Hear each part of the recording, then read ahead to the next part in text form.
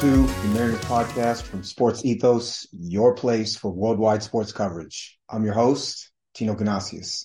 You can find me on Twitter at Tino Jr. 20, TINOJR20, and the podcast at Ethos Mariners, ETHOSMARINERS. Yesterday was an off day for the Mariners, licking their wounds a little bit after getting destroyed by the Rangers over the weekend series and a tough series with the Yankees at home as well. In today's pod, we are going to talk a bit about some realistic Mariners trade targets, some potential trades, some players that within the Mariners organization that I think are some that are expendable, some that are would be attractive to other teams, and certainly some that most fans would not want to see the Mariners trade, but the Mariners may have to trade in order to get a better piece back. And then we'll preview the quick 2-game set with the San Diego Padres today and tomorrow. The pitching matchup for today is Logan Gilbert against Joe Musgrove at 6:40 Pacific. We'll do a little deep dive into both Logan and Joe Musgrove. So first off, let me walk through kind of how I went through this trade exercise. I did, for the most part, only include players from teams that I believe are going to be sellers at the deadline. I do realize that the Mariners could make trades with teams in contention, but I wanted to stick to the teams that I think would be willing to deal pieces. So with that, I did not include any teams from the American League East. They all are currently above 500. Outside of Baltimore and Tampa, they run bigger payrolls, Boston, New York, so on. So I did not include any of those teams. I think that, there is possibility that a team like Boston would potentially, make some deals at the deadline. But for now, I did not include them. I think that Toronto, the Yankees, the Orioles, and the Rays are probably going to remain in contention. So left the AL East out. The AL Central, I included every team with the exception of the Minnesota Twins. I think the Twins may run away with the division. Cleveland is a very cost-conscious team typically, and I think they would be looking to deal the right players under the right circumstances. And then the Tigers, Royals are pretty young, and the White Sox are I would say building in a slightly different manner than the other teams in the division in that they have spent some money. They certainly have a ton of Cuban players, some older players. I just feel like they're going in multiple directions, and you could see them blow it up if they were really out of contention early. So let's start with those 4 teams in the AL Central. Players that I would see as available in the AL Central. We have Ahmed Rosario, who is a shortstop for the Cleveland Guardians. Rosario is capable of playing second. He's certainly capable of playing the outfield. If you played him in a corner outfield, he wouldn't be taking advantage of his speed necessarily, which I believe to be his best characteristic. He is a free agent in 2024. It's part of the reason why I see him as a candidate to get traded by the Guardians. In fact, I would be surprised if he wasn't traded by the Guardians, given his contract situation. He has struggled quite a bit this season. He is about he's like a 700 OPS kind of true player. He is going to hit for a little bit of power. He doesn't take walks. He doesn't, in my mind, he's not going to contribute much, or he would not contribute much to the Mariners if the Mariners were to trade for him. I don't see him as a difference maker. Currently this season, he's hitting 224, 270 OBP, and a 584 OPS. In 21, he hit 282, 321, 409. He's going to hit low double-digit home runs. He had 11 in 21 and 11 in 22. He's going to steal somewhere between, 10 and 20 bases. Offensively, he really is kind of a last couple of years been a league average player. I do think that's his true talent. Can you debate whether he's a better player than what the Mariners have at second base currently? Maybe the slightest upgrade, but not one that's worth giving up any assets for. In Cleveland, as a cost-conscious team, I do think would be interested in Mariners' young players. The other player on their roster who I don't believe they would trade, but I think would be a good player for the Mariners to look at is the recently signed Josh Bell. He was signed as a free agent this offseason. He signed for $33 million over 2 years. The Mariners would be on the hook for this year and then obviously 2024. He's 30 years old, switch hitting, first baseman DH, could play corner outfield in a pinch. Big guy, 6'4", 261. So Josh Bell was a top prospect coming up. He popped 37 home runs for Pittsburgh in 2019. Since then, he's hit for a lot less power. He draws a ton of walks. This year, his walk rate is 13.7%. Last year, it was 12.5%. I tend to lean towards or prefer players who do have that kind of walk rate. In that way, he would be a nice counter to Ty France. He would probably end up getting some reps at first, but being a primary DH. This year, he's hitting 225, 329, 676. It's not what Cleveland signed up for, but, the previous season, he hit 266, 362 with the 784 OPS, and then in 21, he had an 823 OPS. So, he's a player that hits for a decent amount of power. He gets on base a ton. He's got I would say, a slightly above average hit tool. It's not going to provide any value defensively, but he is a player that I would, if I was the Mariners, I would be willing to give up a decent prospect, even a pretty good one. I think that Josh Bell could be a difference maker in this lineup. He would certainly extend the Mariners lineup. I would expect him to hit probably in the 4 hole. If Teo was going well, I would think that he would hit in between Julio in the 3 and probably Teo in the 5. Probably Julio, Bell, Teo, Cal Raleigh, and either Kelenic would move up to the 2 or move down slightly. It would take a lot of pressure off of Jarred Kelenic, clearly. So what kind of prospect would I give up for Josh Bell if I was Jerry Dipoto? Would I give up Jonathan Clase for him? Probably not. I might be asking for a low-level prospect back from the Guardians. I think Clase is proven to be a high-level prospect at this point. Jonathan Clase, for those who don't know, is a 21-year-old outfielder in Double-A. Previously, there was questions about his power, but his hit tool and his speed were certainly there. This year, he's gone off. He's been one of the most productive players in the minor leagues this season. And I think we will see him debut on top 100 prospect lists, probably somewhere between, I'm guessing, 40 and 70 in the middle of that top 100. So that's a big, big jump for Clase, certainly a valuable prospect for the Mariners.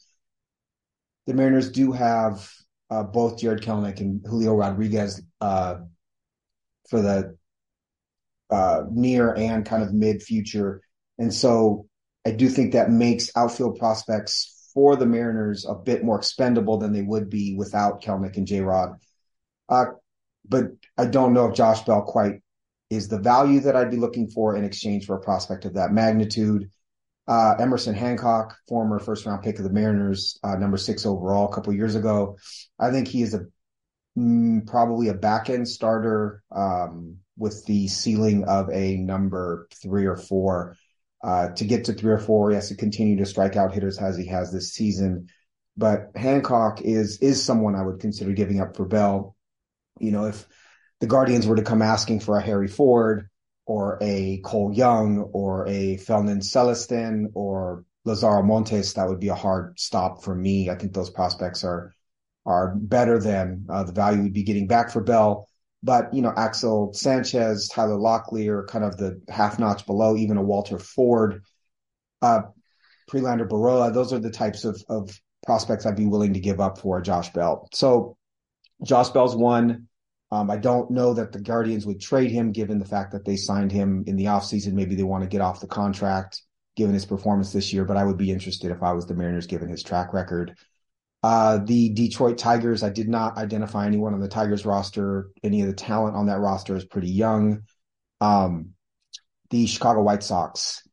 Jake Burger is a third baseman for the White Sox and a DH. He has played a little bit of second base. He can certainly play first base and DH, and I think in a pinch could play a corner outfield spot.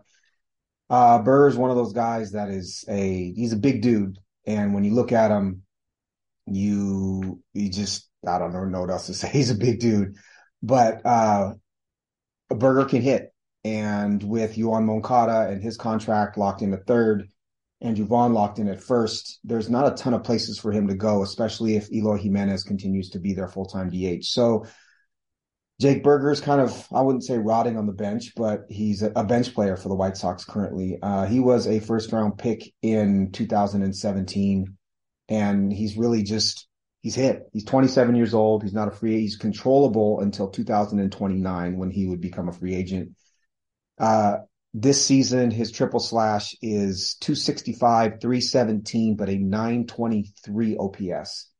In 145 plate appearances, he's hit 12 home runs already. That power isn't necessarily, I think he's hit for a little bit more power than one would expect, but he does hit for power, certainly. He ran a 761 OPS for the White Sox last season, 250, 302, 761. At minimum, he would be a very, very good player to hit against lefties for the Mariners. I think that the Mariners would probably find a lot more full-time action. I think he probably would become the Mariners' full-time DH if they were able to deal for him. Similar to Bell, more control, obviously less track record. I would be willing to give up a prospect below the level of Clase, Ford, Young, Celestin, Montes, those types. Would the White Sox be interested in, for instance, I actually include Gabriel Gonzalez in that list as well. But would the White Sox be interested in a Michael Arroyo or Michael Morales or even a Tyler Locklear, who I think is similar to Burger in that he's a right-handed corner infield bat, but a little younger? Could they be interested in Emerson Hancock potentially? I think they would. You could even add a bat like a Taylor Trammell. And I think that would be something that would potentially help the White Sox. You've seen them go through, Gavin Sheets and rotate through some other players that are similar to Trammell. So that's a potential candidate as well. The AL West, the only team I included was Oakland. I think that obviously the Rangers are off to a hot start. The Angels fancy themselves as a contender. The only way I see them trading pieces off really is if they're just going complete fire sale, thinking that Ohtani's gone. And then the Astros, they're not dealing anyone to the Mariners. I think that Graveman Toro trade was a once in a decade sort of thing between the two teams. So the two players I saw on Oakland that the Mariners may be interested in are right fielder Ramon Laureano, and he can play some center, and first baseman, corner outfielder Seth Brown. Ramon Laureano, I don't think would help. He's had an OPS below 679 over the last 2 years. He has a great arm in right field. He is a very good defensive player, but Laureano, I don't think moves the needle for me. Seth Brown does. He's 30 years old. In 2022, he hit 230, 305 on base percentage, 749 OPS. He had 25 home runs. He's also pretty fast. He stole some bags, and he's not a free agent until 2027. Brown is not a player you'd give up an elite prospect for, but I think Oakland would take any of the lower level, kind of 50 future value types of guys from the Mariners. Could it be as an example, could it be a Michael Morales plus Tyler Locklear for Seth Brown? I think the A's would jump at something like that. If I was the Mariners, I would be more than happy to make that trade. Brown would probably slot in as a DH as well, kind of like Josh Bell. and could spell in the outfield at first if needed. All right, next, the National League East. I included the Miami Marlins and the Washington Nationals on this list. Braves are always looking to kind of maneuver and make deals. I didn't look at the Braves. Phillies, I think, are so all in at this point that they're not looking to deal any sort of piece that would help. And I think the Mets are in the same boat. The Marlins are playing very well. They're playing good baseball right now, but I don't expect the Marlins to sustain their success. So I put them on the list. And then obviously Washington Nationals are one of the worst teams in baseball. The players that I found on those two teams, Jesus Sanchez is a 25-year-old corner outfielder for the Marlins. He's arbitration eligible in 25. He's a left-handed bat, free agent in 28. He's been hurt off and on for the Marlins. He's got a pretty explosive bat, 97 plate appearances this season, triple slash of 302, 381, and an OPS of 928. I don't think it would take a ton for the Mariners to get Sanchez from the Marlins. Again, one of those second-level prospects in all likelihood. I certainly think the Marlins would be interested in, they might even be interested in a Marco Gonzalez if healthy, or a Chris Flexen, if they fancy themselves as being any sort of contender. Those two pitchers, I should say, do have value to young teams in that young teams don't want to put a ton of innings on their young pitchers.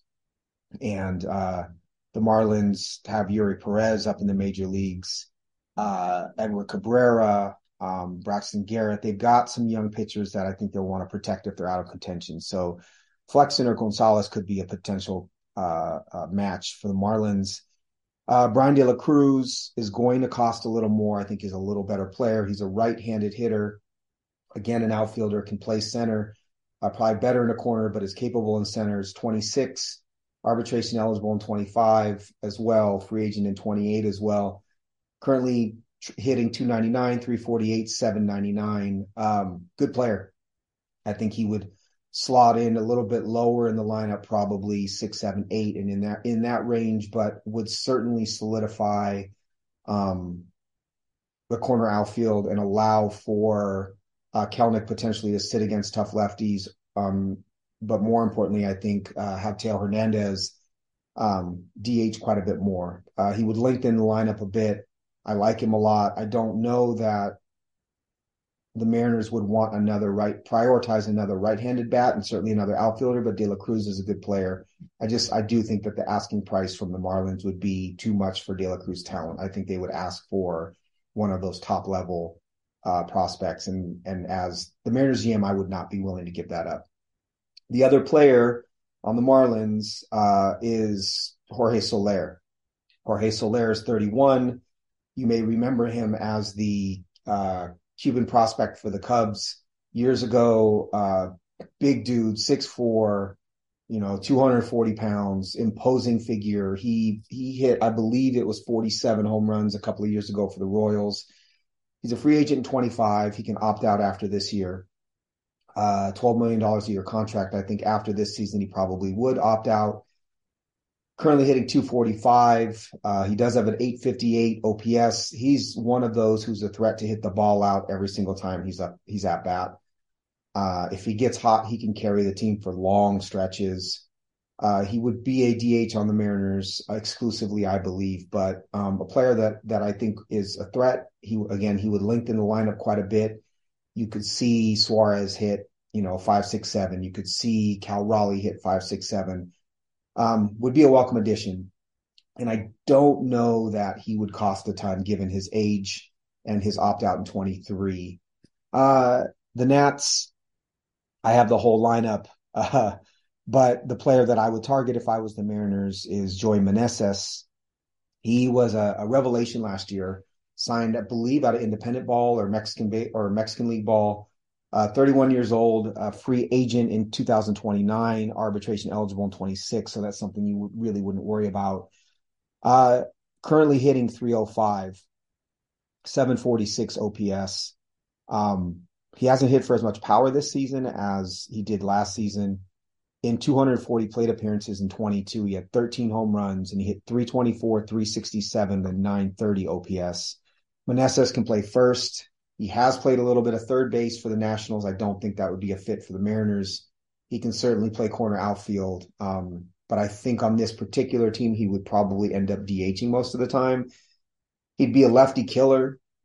If the Mariners had Meneses in their lineup, you would really start to see, left-handed pitching. I think would struggle against the Mariners with J-Rod and Suarez and Meneses and Teo and Ty France. There's a lot of very, very good right-handed bats.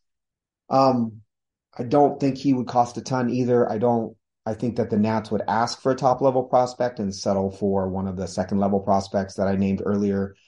I should say too that I put Bryan Woo on the Mariners list of players to trade as well. Despite his last start, I think that he would be of value to really any team. I think teams that are young and not in contention would obviously look at him as a rotation piece for the future. Teams in contention could see him as, because he's so fastball slider heavy or fastball sweeper heavy, maybe a leverage reliever type to begin with to see if he could start down the road. So I should mention Bryan Woo in this as well. NL Central, I have all 5 teams. It's Milwaukee, Pittsburgh, Chicago Cubs, the Reds, and the Cardinals. Players of interest on those teams. So I have Rowdy Tellez. I don't know that I love the fit with Tellez. He's a big dude as well, power hitter. Hit 219, 306, 767 last year, but he had 35 home runs. He's on a similar pace this year. He's arbitration eligible in 24, free agent 25. He is a big part of the Brewers team. I think they would ask a lot for him. From the Pirates, Carlos Santana, I don't think would cost much, especially if the Pirates are out of contention. I don't know that he's going to provide a ton of on-field production for the Mariners if they traded for him, but I do think that the clubhouse changed when he arrived last year, and I think the clubhouse changed because he's not here this year. I think that while not a huge subscriber to that, to clubhouse chemistry and whatnot, I do think it does have a bit of an impact at times, and Santana proved that. Wouldn't give up much for him, though. Connor Joe, corner outfielder for the Pirates, right-handed bat, could also play first base. He's 30. He's not a free agent until 2028. He's hitting 252, 341, OPS of 820. I think his true OPS is probably somewhere in the mid to high 700s. Would he help? I think he would. I think he would, again, lengthen the lineup in a similar way to Meneses and some of the others. I don't think he has explosive of bat, but I'd be willing to give up a decent minor leaguer for Connor Joe. On the Cubs, so maybe my favorite trade candidate for the Mariners is Ian Happ. Ian Happ is a switch-hitting corner outfielder for the Cubs. He has played some second base for the Cubs. If the Mariners wanted to really try to shoehorn him into second, I believe that they could. Boy, he's a free agent in 2024, and I think that's one of the big places to start. If the Cubs are out of contention and they don't believe they're going to re-sign Happ, or he's not a part of their future plans, I don't know that he would cost nearly as much as a player of that level of production would, with more controllable years. This season, he's hitting 268 with a 383 on-base percentage and a 783 OPS. He only has 4 home runs, but he's running almost a 16% walk rate. In 22, he had 17 home runs, 782 OPS. In 21, he had 25 home runs and a 757 OPS. He's a switch hitter. He can play an okay second base, probably slightly below average, but I think the level of production, given his walk rate and his power that he would provide the Mariners, would be huge. The Cubs, I'm sure, would take a prospect or two that were decent, especially ones who are closer to the major leagues. A prospect like a Tyler Locklear would probably be an immediate upgrade over a player like Patrick Wisdom. I know Wisdom has hit a bunch of home runs this year, but he's really a pretty poor 3-2 outcome type of player. The Cubs would probably take pitching as well. Emerson Hancock, Juan Mercedes, even a Taylor Dollard, I think would open the conversation. You may have to trade two of those three in order to make the deal. But I think Happ would be a great fit. I think the Cubs would be looking to deal him if they didn't have him in their plans. They have a ton of middle infielders in the minor leagues. So, and some corner outfield prospects as well. So Happ is one that I love. I would love to see that trade. I know people have clamored for Jonathan India. He's 26, currently the second baseman for the Reds. He's not free agent eligible until 27. I'm not a huge fan of India.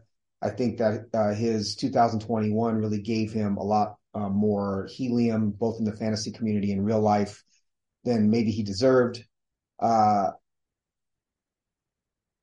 Excuse me, I think that was his 21 season where he hit 269, 376, 835, 21 home runs and 12 steals. I believe he was the rookie of the year in 21. Last year he had a 705 OPS and 10 home runs. This year he's back up to 785 OPS.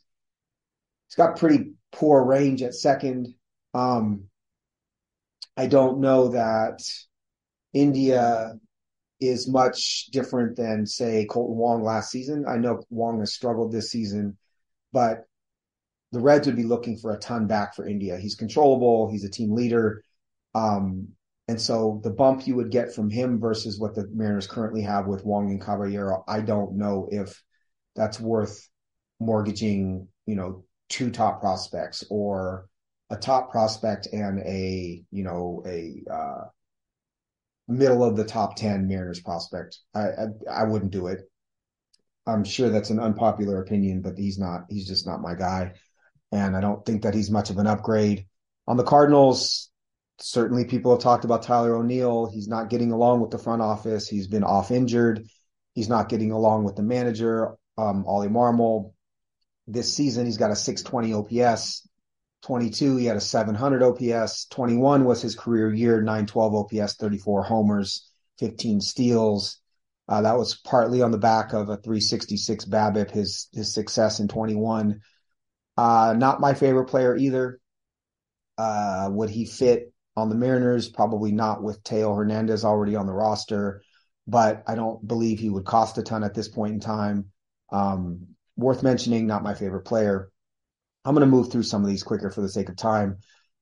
Christian Walker, first baseman for the Diamondbacks. Diamondbacks are contending right now. I don't know that they would love to trade him. He's kind of your slugging right-handed first baseman, 800 OPS sort of guy who's going to hit a ton of home runs, low average. Would he help? Sure. Would he lengthen the lineup? Sure. I don't think he would put the Mariners over the top. Diamondbacks also acquired Lourdes Gurriel from the Blue Jays in the trade. The Gabriel Moreno, Dalton Varsho trade. He's a free agent in 24 as well. He's 29 years old. He is currently destroying the baseball. 310, 359, 909 OPS. He has 9 home runs. Doesn't walk at all. Can play first. Could play a little bit of third. Can play corner outfield. Does he make the Mariners better? He does. Would I be excited about trading for Lourdes Gurriel? Probably not. He had a 734 OPS in 22.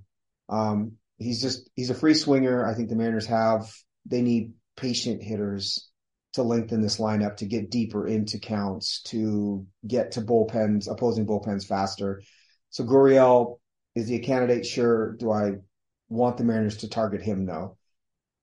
Players on the Giants that I would love for the Mariners to target are Lamont Wade Jr.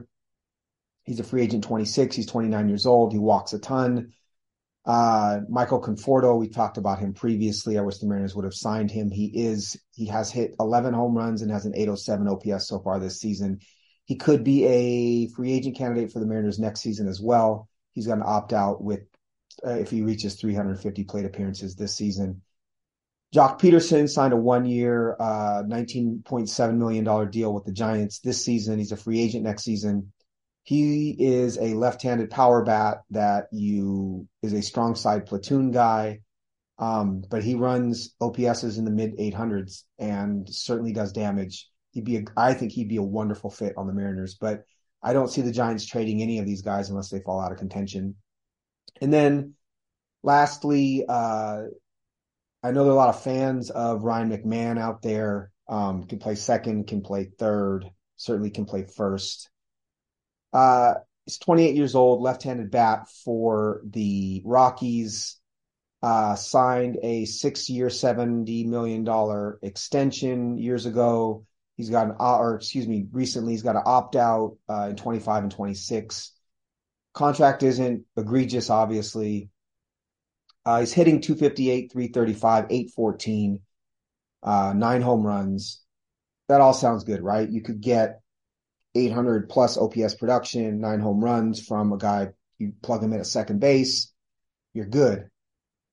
However, Ryan McMahon this year is hitting 295 with a 934 OPS at Coors, and away he's hitting 229 with a 715 OPS. For his career, he's hitting 272 with an 848 OPS at home and 217 with a 659 OPS on the road. Hard pass for me. I know there have been some success stories, Nolan Arenado in particular, of players who have succeeded outside of Coors with those kinds of splits while they were a Rocky. Not a chance I would want to take. I think McMahon is a player that the Rockies would be asking a lot for. So that's a pass for me. A couple other names, Charlie Blackmon, CJ Cron. So are there some candidates out there on teams that are probably going to fall out of contention that the Mariners could trade for without mortgaging the farm? I think so. Josh Bell's one. Jake Burger's another. Jorge Soler, Joey Meneses, Connor Joe, Ian Happ, Lourdes Gurriel, Lamont Wade Jr., Jock Peterson. I think all of those names would improve the Mariners. I don't think any of them are worth mortgaging multiple top prospects. Some Mariners fans may say, well, the Mariners, current minor league system is ranked, in the bottom 10 in the major leagues. Currently, that's kind of been thrown at me when I argue that the Mariners have a really great system for developing players. My argument to that is when I look at the health and the success of a player development system, Mariners or otherwise, you've got to look at the players they've developed over the last couple of years, right? So when you're ranking the current minor league system for the Mariners, sure, you might see them in the 20s. Okay, fine. But did Julio Rodriguez not get developed in this system? Did Jared Kelenic not get developed in this system? Did Logan Gilbert not get developed in this system? George Kirby, Bryce Young, Brian Wu, all the relief pitchers that the Mariners have taken off the scrap heap, Cal Raleigh, right? The Mariners have an incredible player development system. And don't let the current minor league ranking fool you. That doesn't say anything. That doesn't say anything about their success over time. And when you look at the Mariners currently, Felnin Celestin is 17 years old. He was the Mariners' top international signing last year. And I promise you that Celestin is going to end up on top 100 lists that come out mid-season. He's that kind of talent. Lazaro Montes is a monster. He's like 6'7", first baseman, could play a little corner outfield. He's probably 250 pounds. And he has an incredible bat with all of that power. You don't see him ranked and you don't hear about him because he's 18, but these guys are coming. And Walter Ford was I believe a second round pick, a great right-handed arm. He's 18 years old. He's down there. Gabriel Gonzalez is a really nice bat in low A. He's 19. Cole Young is on top 100 lists already. He's 20. He was the Mariners' first round pick last year. He's killing it. Tyler Locklear is a corner bat that is going to hit. And cornerbacks don't typically get ranked very high because, they on the defensive spectrum, they're so low. But Locklear could be a Ty France type with a little bit more power. And that's not an exaggeration, right? You've got Harry Ford, Mariners' number one prospect. We all know about Harry Ford, kind of a unicorn at catcher. And then in Double-A, the Mariners have Emerson Hancock, who, you could begrudge him all you want. He's still a back of the rotation starter in the major leagues. Prelander Baroa, who's probably going to be a dominant reliever. You've got Jonathan Clase blowing up high A and Double-A. Brian Wu just made it. Bryce Miller just made it. So my point is the Mariners have an incredible system in developing youth and have a ton of assets to trade that major league teams would trip over to acquire. So when people say the Mariners don't have anything in their system to trade, you're blindly looking at, a Bleacher Report minor league ranking, right? They have a ton of players who other teams would value when looking to trade veterans to the Mariners. So that argument to me doesn't make any sense at all. Do I want to see the Mariners gut their system to get a couple of players? I don't. But they do have a good thing going.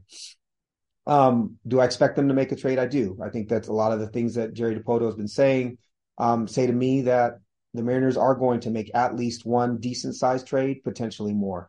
I should add also Seth Brown is another player that I would love for them to target. So I've got Seth Brown, Joey Meneses, Ian Happ probably as the 3, and Jock Peterson as the 4, who I would really like to see them target leading up to the deadline. So enough trade talk for now. Those are some candidates, some players that I think the Mariners would look to trade. This series with the Padres, I think, is going to be a fun one. In my mind, it's always fun to see teams play that you're not used to seeing play one another.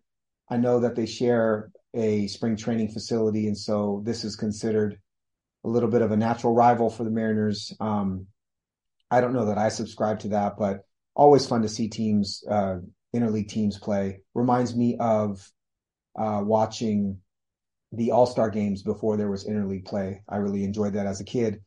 The Padres currently are 27 going into Monday. They're 27-32, 7.5 games behind the Dodgers. Their playoff odds are 53.1%.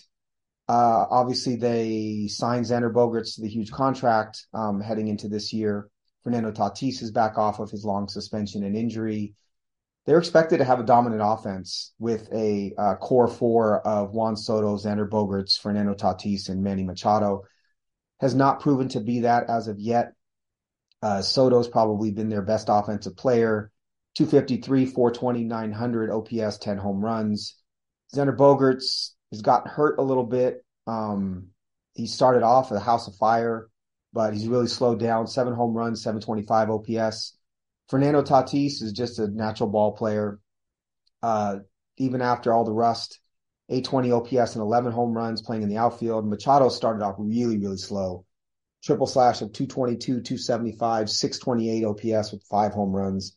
Obviously, all 4 of those players have an incredible track record. I expect all 4 of those players to finish very close to their baseball card average. But, you look at the rest of their order, their batting order, and this was against Kyle Hendricks, a right-handed starter, yesterday. You see names like Rougned Odor. Jay Cronenworth is a decent major leaguer, not my favorite, but a decent major leaguer. Gary Sanchez. Matt Carpenter is their DH. Ha-Seong Kim is their shortstop. Kim is a good defensive shortstop, but is he a starting shortstop on a championship team? I don't think so. Trent Grisham is their center fielder. Grisham really struggled with the bat last year. You got Austin Nola, Brandon Dixon, who's been a minor league journeyman for years. Alfonso Rivas is another guy on their bench. So do they have the 4 stars? Absolutely. But the guys that fill in the rest of that lineup are borderline major leaguers. So I'm assuming they're expecting those stars to really carry the offense. That's what you would look for if the Mariners were to lose in this series. That's probably why. And then their rotation, the Mariners will see Joe Musgrove and Michael Wacha.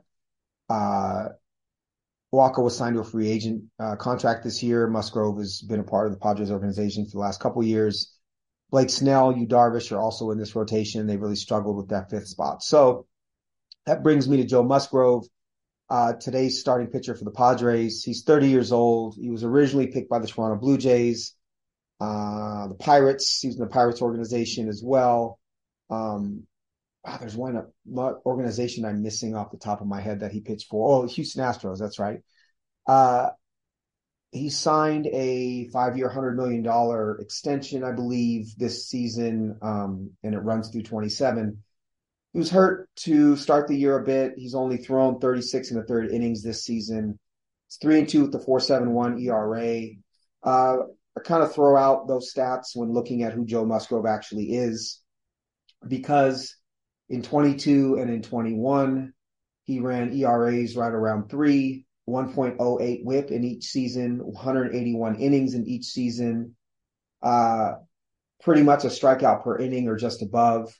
A little better control in 22 than in 21, but that's kind of the pitcher he is. Low threes ERA, 1-1 whip, gives you innings. His swinging strike rate has decreased every year since 2020. In 23, it is currently 10.4%, which is right around league average. Fastball, cutter, curveball, slider, changeup are all double-digit percentage usage. Fastball, the highest at 30.2%. Average is 93 on the fastball, 90-mile-an-hour cutter, 22% of the time.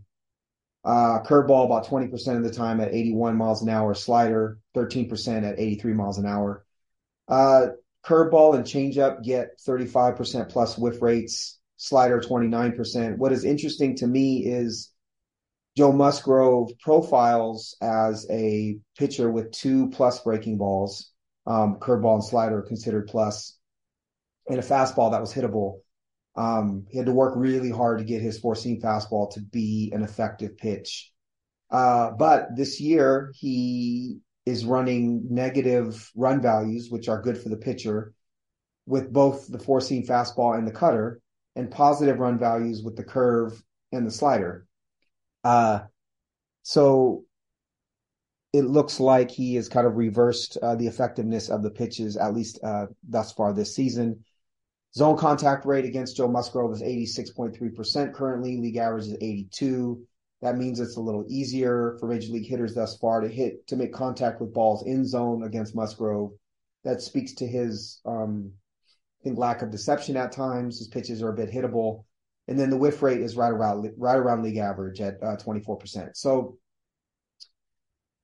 the matchup with Logan Gilbert is, they are in some ways similar pitchers. If you think about the scouting report of Musgrove and the lack of effectiveness on that four-seamer, with the exception of this year, that's kind of what Logan Gilbert is looking at. I know that sounds weird given the elite results of the four-seam fastball when Logan Gilbert first came up, in large part due to the extension on it. But this year, he's proven to be much more effective with the breaking stuff, and he's lost a little bit off the fastball. I'm going to do a quick deep dive with Logan Gilbert just to for fun. 26 years old, picked 14th overall by the Mariners in the 18 draft. He is arbitration eligible in 25 and a free agent in 28. I fully expect the Mariners to offer him an extension pretty soon here. This season, he's 3-3 with the 4.08 ERA. He's got a whip under 1 at 0.98, 62 innings, 52 hits, 11 walks, 73 strikeouts. 4.3% walk rate is elite, 28.7% K rate. K minus BB is 24.4. As I've stated previously, anything above 20%, you're starting to get into a pretty good range. The one stat that stands out for me with Gilbert is that his left on base percentage is 61.8%, which is much lower than league average, probably close to 10% lower. What does that mean? It means that either he's been ineffective in stranding runners or unlucky. You expect that to come back closer to the norm or the mean. And you see that in his expected ERA, which is 3.03, a full 1.05 runs below his actual ERA. 11.5% swinging strike rate, 100th percentile extension. But that means that where he releases the ball is closer to the batter and further from his body than really any. He's in the top 1% of Major League Baseball. That gives off the perception that, or creates the perception that the ball is moving faster for the batter. He's given up at least one run in every start. He's given up 4 or more runs in 3 of his 11 starts. His platoon splits are pretty even. 215 with the 603 OPS versus lefties, 220 with the 589 OPS against right-handers. And then his pitch mix and the quality of his pitches, or the shape of his pitches, has changed this year. Most of you know he's added a splitter. He's throwing that 14% of the time at 85.4 miles an hour. He's surrendering a 109 average on the splitter and has a 33.3% whiff rate. It's proven to be a really good pitch for him.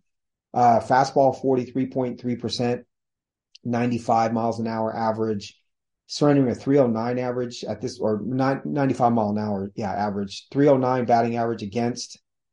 He's lost 1 mile an hour off the fastball versus last year, which I find very interesting. It certainly might be part of the reason why he's less effective with the fastball. And then he's reduced the horizontal movement on the fastball versus last year by 1.1 inches. So a little more vertical and a little slower this season. Slider, 88.7 mile an hour average. He's really turned it into a gyro slider, which is a vertical slider as opposed to a horizontal one. Only 0.6 inches of horizontal movement, so side to side, versus 6.1 inches last season. So he's taken all the horizontal movement away from the slider, and he's added 2.4 inches of vertical movement. So it really is a true gyro at this point. And then the curveball, 18% usage, 82 miles an hour, 81.7, 158 average against, 33.8% whiff. He's throwing it slightly harder, 0.9 miles an hour. He's got more vertical movement than last year and more horizontal movement than last year. So curveball is a higher quality pitch at this point. So he's got the curveball. He's got the splitter that obviously is working. He's got the slider that's more like a gyro. So he's working very vertical at this point in time, up and down the zone, in and out of the zone, as opposed to side to side. 84.2% zone contact rate, slightly higher than average. Chase rate is about 5% higher than at league average. And he throws first pitch strikes about 2% more than league average. Logan Gilbert's just fun and a competitor. I think that it is interesting that he tweaks every year. He is a student of the game. I expect his numbers at the end of the year to be consistently just a half notch below that of George Kirby and Luis Castillo. But Gilbert's a quality starter, man. And for the Mariners to have Castillo, Kirby, and Gilbert as their top three make the Mariners a pretty darn lucky and privileged organization with regards to pitching. Long pod. I apologize. Lots to talk about. Certainly excited about the moves that the Mariners potentially can make. I don't know that the Mariners will pursue a ton of pitching unless the Mariners suffer another significant injury. That's why I focus more on the hitters. I think the offense is where they can stand to improve the most. Thanks for listening, you guys. This is super fun. I'm really enjoying it. I look forward to watching this game tonight. I'll be back tomorrow with a pod on this matchup between Logan Gilbert and Joe Musgrove. Expect the Mariners offense to play a little bit better in this series. I don't know. It's been fun. Appreciate you guys. Thank you for listening to the Mariners podcast from Sports Ethos. Once again, you can find me on Twitter at Tino Jr. 20, TINOJR20, and the podcast at Ethos Mariners, ETHOSMARINERS. Take care, y'all. Peace.